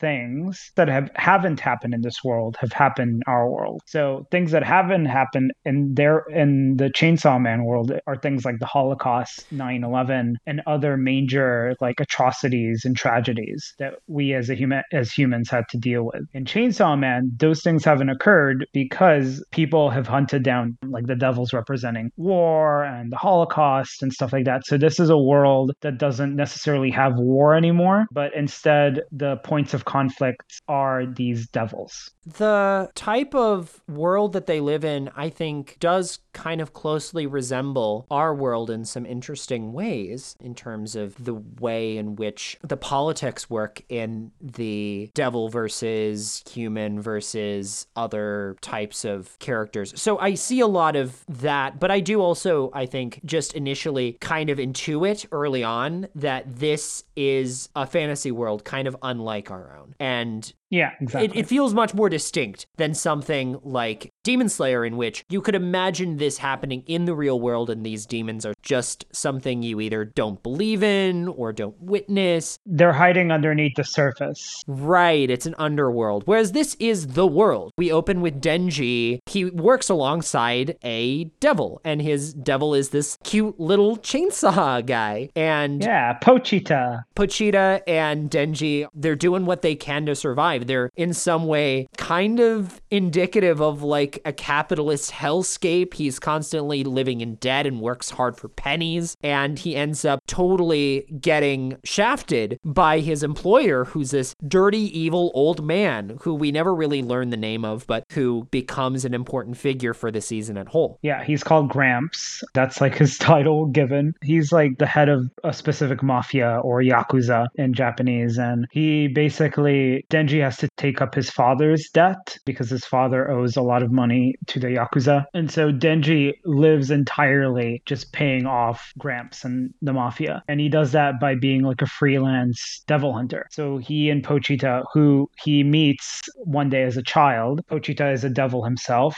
the chainsaw devil to be specific. And he meets him one day by nursing him back to health after finding him hurt out in like some wilderness. And they become the best of friends. And what's really interesting about that is like that's also just like a normal storyline trope. The hero meets, like a cute animal or a cute thing, and they become like very close and they help each other. Chainsaw Man does something in a really interesting way. Pochita is the only relationship Denji has for a very, very long time because he's constantly in this bubble where he owes so much to this mafia that he doesn't really function as a normal human being. He's an orphan, right? I mean, effectively, yeah, because his father committed suicide from all the debt.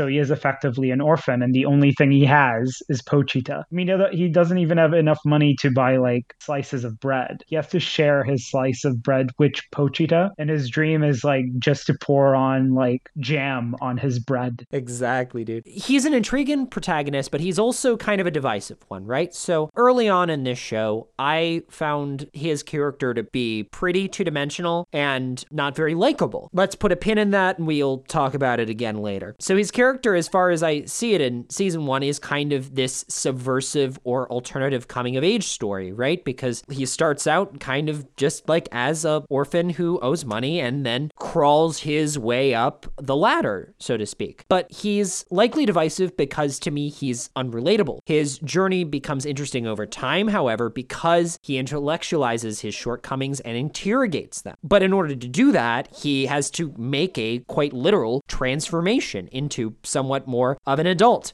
Now we're getting to spoiler territory. So yeah, starting spoilers now. You've been warned. But basically, in the very first episode, Denji dies, effectively. The mafia boss becomes in contact with the zombie devil, and the zombie devil, I mean, that's a disastrous deal. The zombie devil takes over Gramps and the entire mafia. And then they trick Denji into coming to the warehouse so they can grab the chainsaw devil. And what happens is that Denji is effectively killed. He's stabbed, and then he and Pochita hide in like a small little dumpster. And Pochita sacrifices himself by becoming Denji's heart. So they effectively become one, and Denji becomes a hybrid between a human and a chainsaw and becomes Chainsaw Man himself. And immediately when he defeats the zombie devil, these two government-sanctioned devil hunters appear at the warehouse where Denji had defeated the zombie devil. And this beautiful devil hunter named Makima approaches Denji and offers him a choice, a life-changing choice, which is either I will kill you right now as the devil you are, or you can be a government-sanctioned devil hunter. And that sets him on his path because obviously he wants to live, and he immediately falls in love with Makima.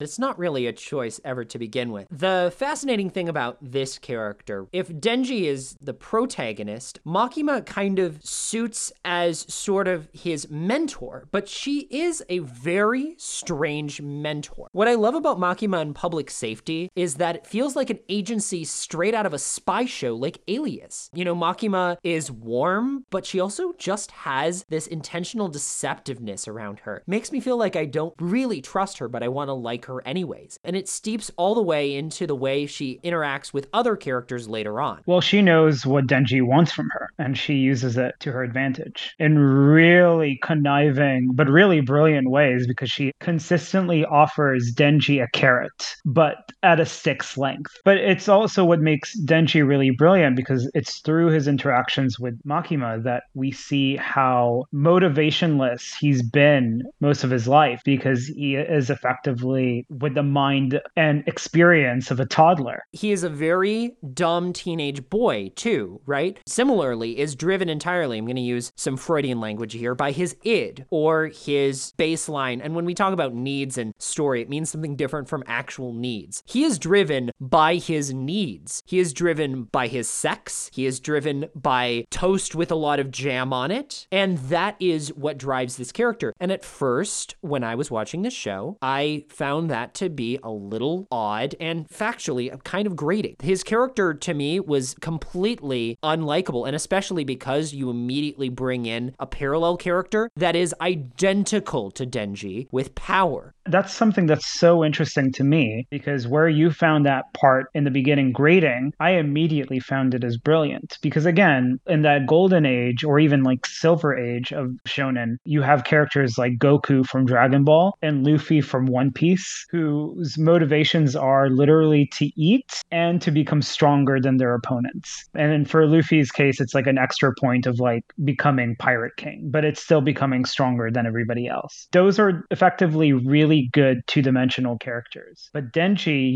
like he appears as like a two-dimensional character from the very beginning, because like Luffy and Goku, his base desires are so low. But unlike those two, there's a reason why they're so low. He just hasn't experienced anything. He's never had a girlfriend. He's never even had jam on his toast. I think you saw something I didn't, which is I saw that version, right? I saw the version of that that's just like very, very, very simple. And you saw what the potential is and the depth that could be carried. I do want to say initially I was completely off of the show and I have completely 180'd on it. So if for some reason you're listening to the spoiler-filled conversation, it's not too late to turn back and watch this show, because if you're not totally sold on it, this is my sales pitch. It's a really great one. But that said, we're diving full deep. So let's talk about some of these arcs, because there are, I believe, three arcs, so to speak, within this series. We have kind of introductory arc. This was where I was still like, what's happening? In retrospect, I can kind of see this is sort of them laying the pieces forward. With the Bat Devil, you get some introduction on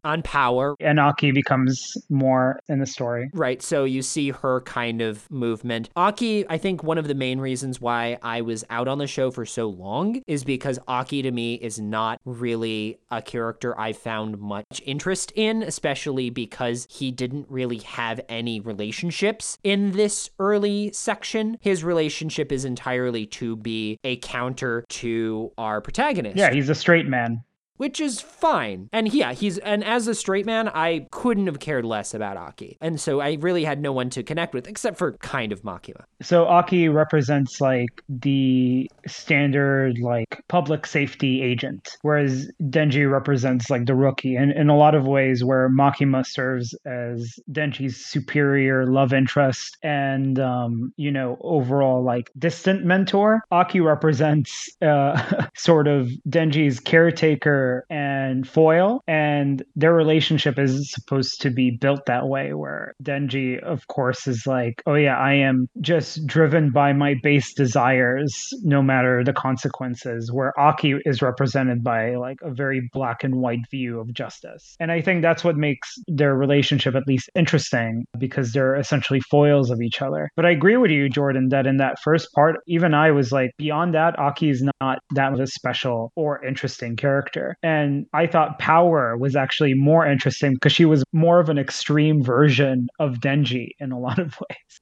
Exactly. But at the same time, still, I was like, this is more of the same. Well, so I think really the first turning point was in episode 5. Denji gets what and this is, I think, where the writing of the show starts to bubble up. And I'm like, oh, these guys have something here. Is where throughout the first 5 episodes, I'm talking about Denji, he only has one want, and that's to touch a breast. That's it. And in episode 5, he touches someone's breast. Also, a little bit more about Power. She is also called a fiend. So basically, she is a person that has let a devil sort of possess her, but she has kept being human in some way, which is different from Denji, because he's not possessed by a devil. He has basically combined himself with a devil. Thank you for explaining that, because that is extremely confusing. Yeah, so Denji is a hybrid classification because he has not been possessed. So in car terms, what's a fiend versus a hybrid?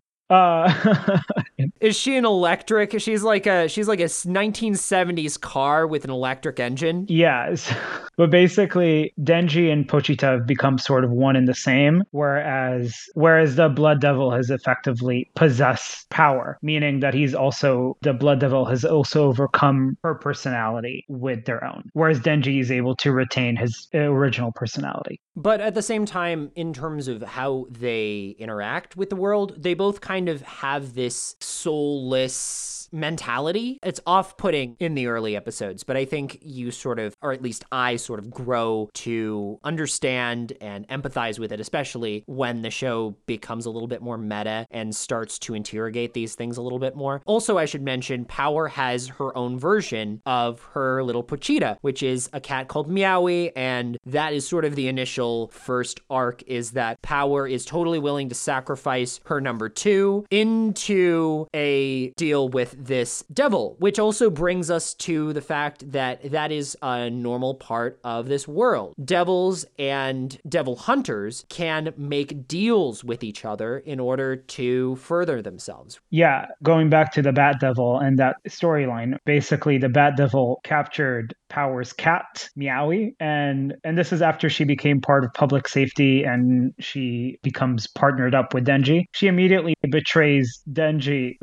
Almost as soon as her introduction happens, she immediately betrays Denji to the Bat Devil because she's like, hey, look, I found the Chainsaw Devil, which is very much coveted by every devil out there. And we learned that very, very quickly. So Denji's constantly in ridiculous amounts of danger. But yeah, she essentially sacrifices Denji to this Bat Devil. But then this Bat Devil double crosses both of them because he eats both the cat and Power. And Power tells Denji, look, if you can save us, I will let you touch my breasts, which is like his major motivation. And so he does that with the help of Aki, who is able to summon his own devil. Aki kind of comes in as a Deus Ex Machina a little bit there. But basically, Aki is able to summon the Fox Devil because the way contracts work in this world is that devil hunters need to give up something in order to contract themselves with a devil. And the devil gets to dictate what that is most of the time. And if I remember, for the Fox Devil, they devour like a part of your body each time it's used. So very quickly, the show constantly reminds you that even though this world doesn't have war anymore and it doesn't have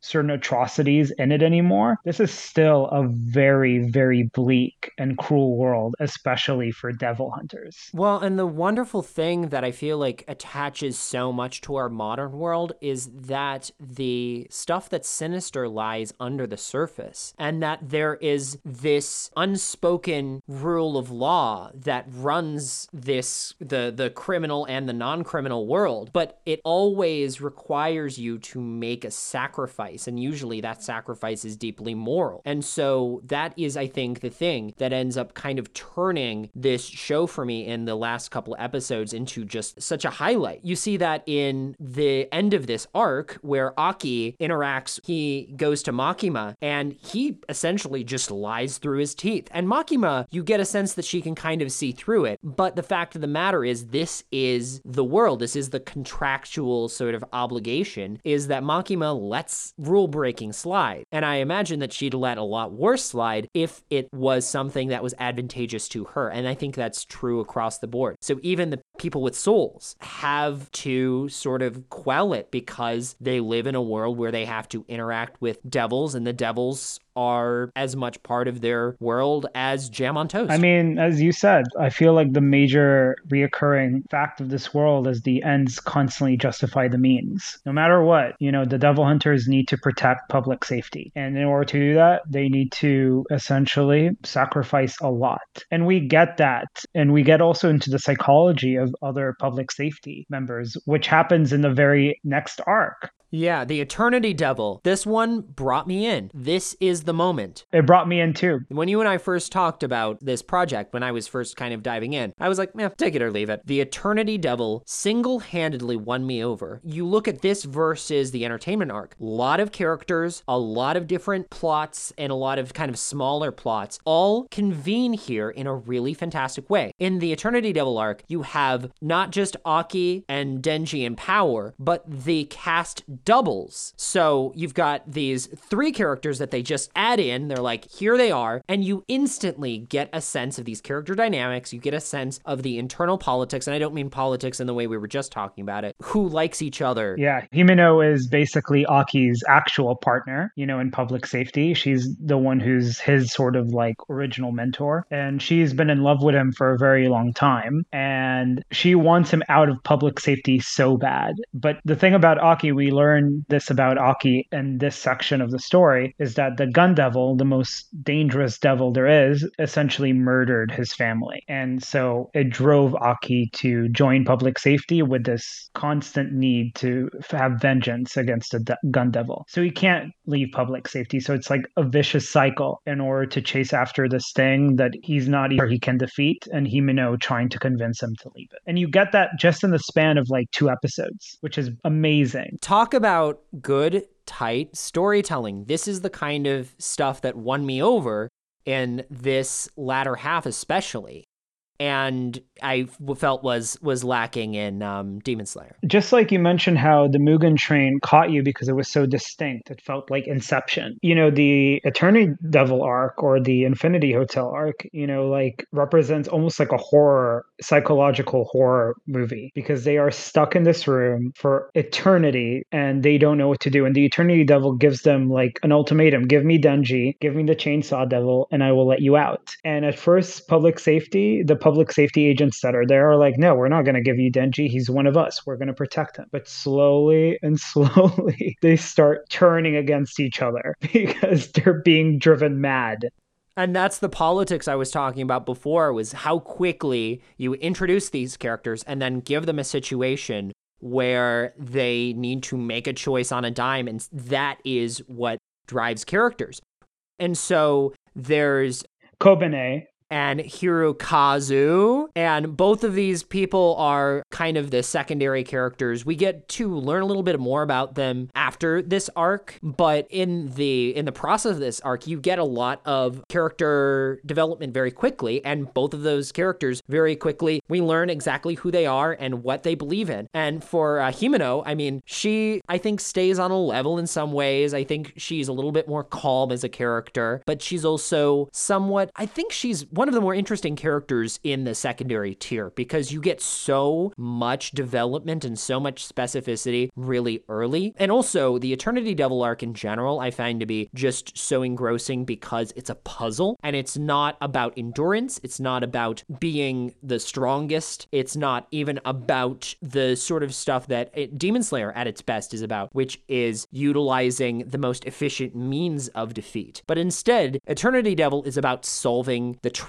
by moving past the puzzle and sort of developing what side are you not seeing. And that's what Denji eventually figures out, is that the Eternity Devil, like all devils, feeds on what drives them, which is fear. And so the fear is all like encapsulated, right? They're sort of like this, they're in this oven of fear. And that's how this Eternity Devil lives. And so by sort of turning off the heat or lowering the heat a little bit, Denji is able to defeat the devil, which I just thought was fantastic. Well, the thing that motivates him to win is Himeno promises a kiss to whoever defeats. So his id is the thing that drives him. Well, and that was what drove him in the first place. What drives him to dive in is just because he thinks he can do it. It is a moment of stupidity, undoubtedly, but that is something that is so deeply ingrained in his character that you couldn't possibly fault the story from going in that direction. So he does first and then figures out afterwards. Yeah, because he has nothing to lose. And that's what makes his character so brilliant, because he started off with having nothing to lose. And now he has, he even says so himself, he has a lot to lose technically, like his new life, because he's so used to having that sensibility of nothing to lose. He constantly heads in with just his gut, and his gut is usually right. Well, and it was the end of this episode that sort of, they're the last episode of the Eternity Devil arc that leads into the Katana Man arc, right? Yeah, it's episode 7, they celebrate. And I mean, it has one of the most anticipated moments in anime history, where Denji gets his kiss. What I will say about it is not necessarily in terms of the mechanics of it, but in how there is a little bit more of the feminine wiles aspect, which is why she offers a kiss in the first place. And I I feel like that pays off in an interesting way. Well, for me, my favorite two episodes were episode 7 and episode 8,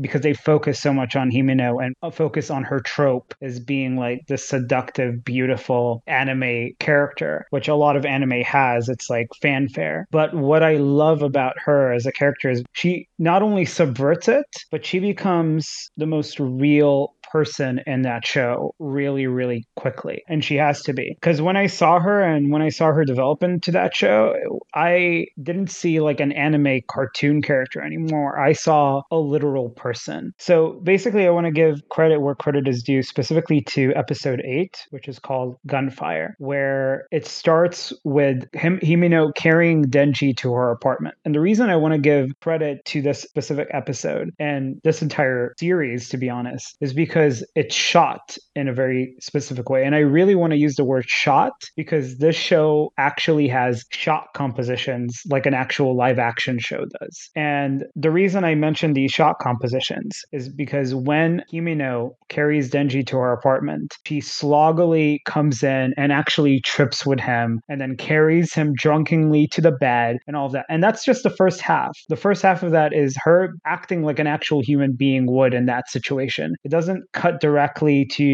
them being in bed or something like that, or anything else an anime would do to cut time. No, it actually builds up on just focusing on her apartment and her apartment's relationship to her. Because this entire time we are treated to Himeno as this seductive, very much carefree person, and her apartment being like this place where she feels the most freest because that's where she invited Denji to. But through the shot compositions and through the way her apartment is shot, it's quickly revealed that she's actually trapped in her apartment, that she actually lives a very lonely and sad life. And she uses, sex to forget all of that. And to me, that's the moment where this transcended just an anime show into an actual show, because it treated its character with not only such grace and such tragedy, but such believable realism. Speaking of like the episode Gunfire, its second half becomes even more wilder. Jordan, do you want to lead us in with that? Well, I mean, you were just talking about Himeno getting shot. I wanted to talk about how Himeno gets shot and dies. That's the moment that I found really powerful in episode 8 and was ultimately the moment where I 180'd. The Infinity Hotel was something that was engaging and I felt like I was getting there. The moment when Katana Man arc begins is the moment when I was sold, because it showed not only that they could build up these characters, but that they could just rip them away from you with no second thought. And that to me indicates that they understand how to build characters enough that they were like, no, we don't need all of these people, because guess what? We'll do it again. We'll build up more characters. There's a whole world out here, and you can really feel the world early on. But, it's like any show. Any show can world build, but that doesn't necessarily mean that the show has that depth, that purpose. And the beginning of Katana Man just proves it. The introduction is of course, the Gun Devil's goons, right? So all 6 of them are immediately ambushed. And it's also a moment of just absolute spectacular vision. So only 2 of the 6 wind up dead. At first, I found that to be kind of underwhelming. When I first saw it, I was like, oh man, these characters, I thought that more of these characters, because it was just sort of this crazy proposition. But the more I sit with it, the more I kind of have come around on it, especially because the specific characters who died were so powerful. I think the big thing was I was expecting Aki to get shot, because that to me made the most logical sense, and then keep Aki around. And that to me, I'm still kind of puzzled by. I don't really know what he's doing for the show. I mean, Himeno was the real tragic moment. And I think what was also brilliant about that specific episode 8, leading into episode 9, because she effectively dies in episode 9 trying to save Aki. But in episode 8, you see them in like this ramen shop, just having fun together. The 4 of them, Himeno, Aki, Power, and Denchi. And it just feels like the beginning of an actual like shonen manga where we sit with like what's going to be the main cast for the rest of the show. And that's quickly shattered because it reminds you once again how cruel this world really is. And this show actually lines itself up more with Game of Thrones than it does with, say, Naruto or One Piece, you know? And I think they kept Aki around. I mean, I know why they kept Aki around. I read the manga. Speaking to this, I think they kept Aki around because it just deepens his guilt and his crisis of fate with public safety due to Himeno's death. The loss of Himeno could not have been the same without Aki living. Because even in her last moment, she's just like, Aki, you need to live. There's so many plot twists that happen in the Katana Man arc. I mean, but one of the things that is mind blowing is that, you know, we also see for a brief moment, we see Makima die and get assassinated by one of the gun goons. But then she miraculously survives somehow and comes back swinging at them in such a cruel, sadistic way. And it was implicated that she has some sort of inside knowledge about this and so was able to sort of predicate it. That was the way I read it. Now, granted, I'm sure you have a different viewpoint on it. It does seem like she was in on it the whole time, and that makes her character that much more interesting, and particularly moving into the end episodes, her B-plot is so interesting because she goes and she talks to her superiors, and she's basically like, who would have known? And they sort of look down on her, and they're like, what are you doing, Makima? And she's like, I don't know, I'm just running my experimental division of this public safety group. Nothing to see here. And it's like, wow. But that's the really cool thing is that Makima is, and I was implying this early on, I didn't really want to say it, but she seems to be kind of a secondary antagonist for the show, maybe even a primary antagonist. We just don't know. She's not just like throwing a carrot at a stick's length at Denji. She's throwing a carrot at a stick's length at us, the audience. But, you know, Makima and the massacre of a lot of public safety agents aside, we also get introduced to another hybrid like Denji and Katana Man. These two characters are total equals and they fight. And ultimately, one of them wins. And he wins again in the same way that in the Eternity Devil arc, he wins. It's by kind of a twist. It's not just because of one thing, but it's because he's able to, in the nick of time, outwit Katana Man. And that is his, that's the thing that saves him. Yeah, Genji's true power, his only true power, aside like from Pochita's chainsaw man powers, is his unorthodox thinking. Because again, he thinks in such a weird way. He's able to outwit people with his own stupidity. So we were talking earlier about the old man called Gramps, I believe they refer to him as, is the father of Katana Man, which is grandfather. Like, oh, sure. Grandfather. Yeah, grandpa. The like most basic type of storytelling, right? It's bread and butter type stuff, but it's executed well. So it doesn't really matter if it's deep or not. And we also get introduced to a bunch of new characters as soon as Himeno is taken out as well, in the form of like the other fiends and the other like devils employed by public safety while attacking like Katana Man and his goons for a brief period, but that's like set up more for the second season. This world is very comfortable with introducing and taking away characters all the time, and that's part of its strength. No, it reminds me a lot of the new Star Wars show Andor, actually, both in the way that it utilizes those characters and the feeling of it kind of being like a spy show with that Cold War era doublespeak yada yada yada thing. I just thought that was a fantastic port into something that I can't imagine very regularly spends time in that genre, which is your shonen type. New wave shonen, as I like to call it. I thought, closing off on Denji, that his character actually reminds me a lot of the lead character in The Banshees of Inisherin. He is sort of like bright-eyed, he's a little strange, but I think just his raw focus and his unwielding nature make him an engaging character, which is kind of fascinating. But it also means that in both cases, you need a strong writer to propel this character forward. And you can't give him any downtime, which they don't do in Chainsaw Man. Literally, the scene after Denji gets what he wants. When he touches a breast, immediately he's seduced by Makima, and Makima's like, I'll give you more than that.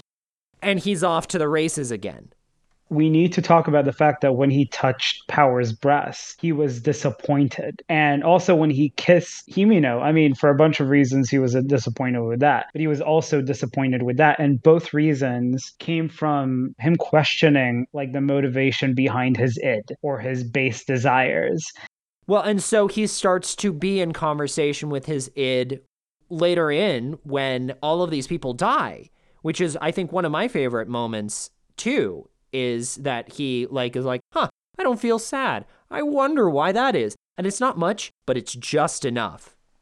And part of that is that he's learning to become human because he hasn't had ever the opportunity to have any experience to allow him to understand things as other mature humans do. And that makes Makima the perfect person to guide him. I really want to put guide in quotation marks because she is able to feed information to him being like, well, the reason you didn't like touching Power's breast is because you don't have feelings for her. So it didn't feel special. And then she forces him to touch her breast. And then he immediately starts feeling something for that. But he's shocked by that feeling because, again, he's learning everything from zero, which makes him that much more engaging. He is sort of like an adrenaline junkie, right? And similar to that, when you have someone who you have under your thumb, who you have as an addict, you can exploit them. And in that way, this is that kind of crime story in my mind. He is under the spell of effectively a power greater than him, a dealer, so to speak, of adrenaline. And that is the thing that Makima provides to him. That's the thing that she has to continually sort of drip in like an IV so that he'll keep coming back. And I anticipate that that might change. I am really interested in what Denji has coming next. I have to say, in terms of most anticipated, I think this is one of my tops of the shows we talked about, just because the second season has so much potential. I can tell you that it's my favorite season and my favorite arc. I mean, it's my favorite arc, and I'm very, very, very, very excited about it. Now you understand why this Chainsaw Man was part of my top 5. I don't know if it would be in my top 5, but it's very close. It would definitely be in my top 10. But that said, I had a really solid top 5, which you can listen to right after we finish our episode, which is coming on up. This has been another great and a little long episode of Zeitgeist. Thank you all so much for listening, and stay tuned on our podcast feed because very soon we are going to be talking about the Oscars in particular. We're going to be talking about 2 Oscar pictures that kind of resemble the state of our industry this year, which is with The Fabelmans and Babylon. So stay tuned and have a great rest of your week, everybody. Don't get